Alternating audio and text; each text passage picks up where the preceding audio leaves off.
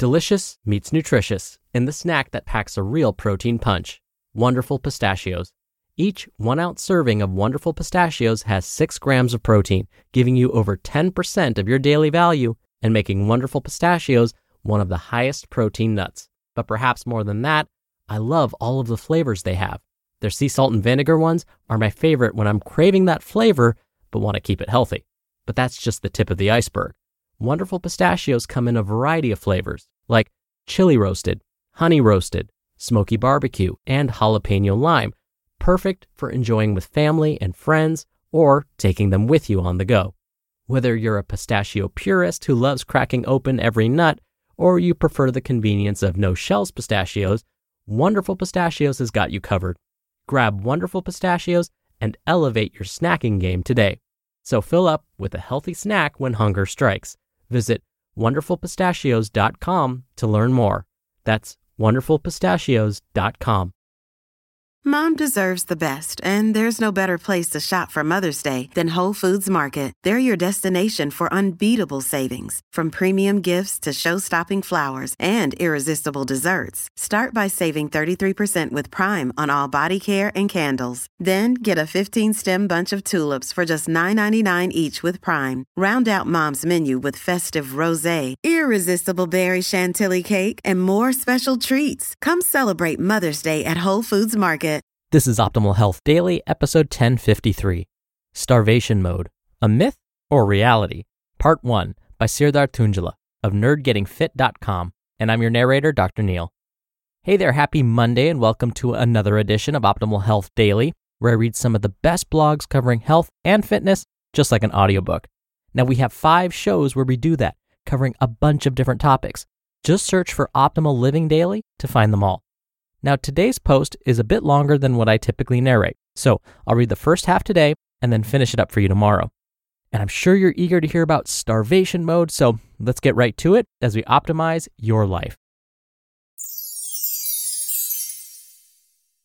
Starvation Mode, a Myth or Reality, Part 1, by Serdar Tuncali of nerdgettingfit.com. Starvation mode, in the sense it's been presented, does not exist. Cutting calories and losing weight will reduce your calorie expenditure. Still, starvation mode will not cause you to gain weight. To learn more about the myths and realities of starvation mode, keep listening. My first weight loss journey was back in 2010. After moving to the United States, I had gained over 30 pounds, and for the first time in my life, I was overweight. I had no idea what to do to lose the weight because it was never an interest to me. I went to a bookstore. Yes, there were bookstores back then, and I saw Dr. Oz's diet book. Being a Turkish guy, I proudly purchased my countryman's book. He had to be famous for a reason, right? I read about starvation mode for the first time in that book. According to Dr. Oz, if you didn't eat every few hours, you would get into the starvation mode. It makes sense, right? If there's no food available, it makes sense to conserve energy usage so you wouldn't waste away and starve to death. Think about it this way. If you lost your job and had to rely on your savings for the foreseeable future, wouldn't you cut your spending to stretch your savings as long as possible? Is starvation mode real? Now, let's go back a few thousand years to understand why starvation mode even exists. In modern-day America, food is always available. We have refrigerators and freezers that can store food long-term. Thanks to food processing technology, most foods have a long shelf life, so you can buy it and put it in your pantry. We have convenience stores and fast food restaurants that are open 24/7. However, if you think about the span of human existence on Earth as just one day, it is only in the last few seconds that we have access to food at will. So, evolutionarily speaking, our bodies didn't have time to adjust and evolve to this new development. We may have fridges and pantries for food storage, but our bodies only know one way to store food: fat cells. Back in the olden days, there were times of feast and famine. We would hunt or gather food, eat it, and store it as fat. This body fat would be used for energy until the next time we had food. During a famine, the body would go into the so-called starvation mode to preserve energy. This usually manifested by moving less and not being motivated to exercise. Furthermore, hunger signals increase to encourage more calorie consumption. But do we really then have to eat every 2 to 3 hours? The idea behind eating every 2 to 3 hours is to get your metabolism revving, because if you look closely, we burn more calories right after eating. The reason for this is digestion of food takes energy. Now, let's look at 4 main ways we burn calories. 1. Basal metabolic rate, or BMR. This is the number of calories burned during rest. Even if you didn't do anything and watched Netflix all day, you would still burn these calories. Your basal metabolic rate depends on your genetics, hormones, age, sex, and weight. It doesn't really change other than those factors. 2. The thermic effect of food, or TEF. This is the number of calories burned to digest food. In terms of starvation mode, this is an essential factor because it's suggested that eating more often will increase the thermic effect of food, thus the total number of calories burned. However, the thermic effect of food depends on the amount of protein, carbohydrate, and fat consumed, not how often they are consumed. So whether you eat every 15 minutes or every 15 hours, the number of calories burned will not change. To increase the thermic effect of food, the best thing you can do is to eat more protein, because protein digestion requires the highest amount of energy. 3. Exercise activity thermogenesis, or EAT. This is the number of calories burned during exercise. Exercise activity thermogenesis depends on the duration and intensity of the training along with your body weight. The only way to increase exercise activity thermogenesis is to exercise longer and at a higher intensity. Eating might indirectly affect exercise activity thermogenesis. If eating more often gives you the energy and motivation to exercise, it will increase the calories you burn. It might work the opposite way for some people though, so try it out and see the results for yourself. 4. Non-exercise activity thermogenesis, or NEAT. This is the number of calories burned during the day with any movement that is not considered exercise. Non-exercise activity thermogenesis can vary massively from person to person. Your job and daily habits will affect non-exercise activity thermogenesis. For example, do you walk or drive? Do you take the stairs or the elevator? Do you fidget and move or sit still? Do you toss and turn during sleep or do you lay still? In terms of starvation mode, this is the main factor affected. Your non-exercise activity thermogenesis will go down consciously or subconsciously.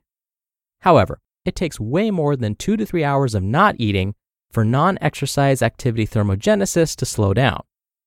Now that we know how our bodies burn calories, let's see how starvation mode can lower our metabolism. Short-term starvation. It's tough to use the term starvation for this, but I'm talking about a few hours of not eating. In reality, it's not even hunger, let alone starvation. Not eating for a few hours will not change your weight. Therefore, your basal metabolic rate will not be affected by this. Since you are not eating, technically, you are not burning any calories through the thermic effect of food. However, you will make up for this when you eat later. There is no difference in terms of the thermic effect of food if you eat a sandwich at one sitting or eat a quarter of the sandwich every 2 hours. Some people feel more energetic to work out on an empty stomach or a few hours after eating. It takes about 1 to 2 hours for the energy to become available to use after you eat. Furthermore, your muscles store carbohydrates as glycogen to use during high-intensity exercise. Unless your workouts are very intense and or very long, eating right before your workout will not affect your physical performance. Do you feel tired and sluggish if you don't eat every 2 to 3 hours? If so, your non-exercise activity thermogenesis will be affected by the short-term starvation period. If you need snacks to get off the couch and move around and be active, feel free to do so. However, chances are you won't even realize you didn't eat if you are already active and busy. Many people don't even have time to take breaks from their work to snack, but they do so because they think they should. Long-term starvation. Hear that on tomorrow's episode. You just listened to part 1 of the post titled Starvation Mode, a Myth or Reality by Serdar Tuncali of nerdgettingfit.com. When you're hiring, it feels amazing to finally close out a job search. But what if you could get rid of the search and just match? You can with Indeed. Indeed is your matching and hiring platform with over 350 million global monthly visitors and a matching engine that helps you find quality candidates fast. Ditch the busy work. Use Indeed for scheduling, screening, and messaging. 93% of employers agree Indeed delivers the highest quality matches compared to other job sites. One of the things I love about Indeed is that it filters out incompatible applicants. So when you're hiring, the process is much faster and you only have to consider applicants that are already likely to be a great fit. And listeners of this show will get a $75 sponsored job credit to get your jobs more visibility at Indeed.com/health. Just go to Indeed.com/health right now and support our show by saying you heard about Indeed on this podcast. Indeed.com/health. Terms and conditions apply. Need to hire? You need Indeed. Another day is here, and you're ready for it. What to wear? Check. Breakfast, lunch, and dinner? Check. Planning for what's next and how to save for it? That's where Bank of America can help. For your financial to-dos, Bank of America has experts ready to help get you closer to your goals. Get started at one of our local financial centers or 24/7 in our mobile banking app. Find a location near you at bankofamerica.com/talktous. What would you like the power to do? Mobile banking requires downloading the app and is only available for select devices. Message and data rates may apply. Bank of America N.A., member FDIC. Dr. Neil here for my commentary. Serdar mentioned something really important. Find out what works best for you. Here's what I've learned about myself through lots of trial and error. I cannot eat anything at least 30 minutes before a workout. If I do eat within 30 minutes, it makes me feel super sluggish and nauseated. And I've discovered that one medium banana about 45 minutes to 1 hour before is just right. And of course, plenty of water and maybe 1 cup of plain coffee. Now, the same rule could apply to the timing of your meals. Researchers are finding that when it comes to maintaining body weight, finding a nutritious diet that suits you and your schedule is best. So, if you're the type that likes eating 6 small meals a day, then great, keep doing it. For me, I've tried that and found that I never really felt satisfied after eating each of those small meals. Plus, I found it too time-consuming. But others absolutely love it, and it helps them meet their goals. Great, fantastic. But again, the consensus is that we should focus on eating whole, nutritious foods as often as we can and find ways to maintain a healthy body weight. That's what often leads to long-term success. But we'll discuss this further on tomorrow's episode. That'll do it for today. Thank you so much for listening every day. So I'll be back here to finish up this post as promised. So I'll see you there where your optimal life awaits.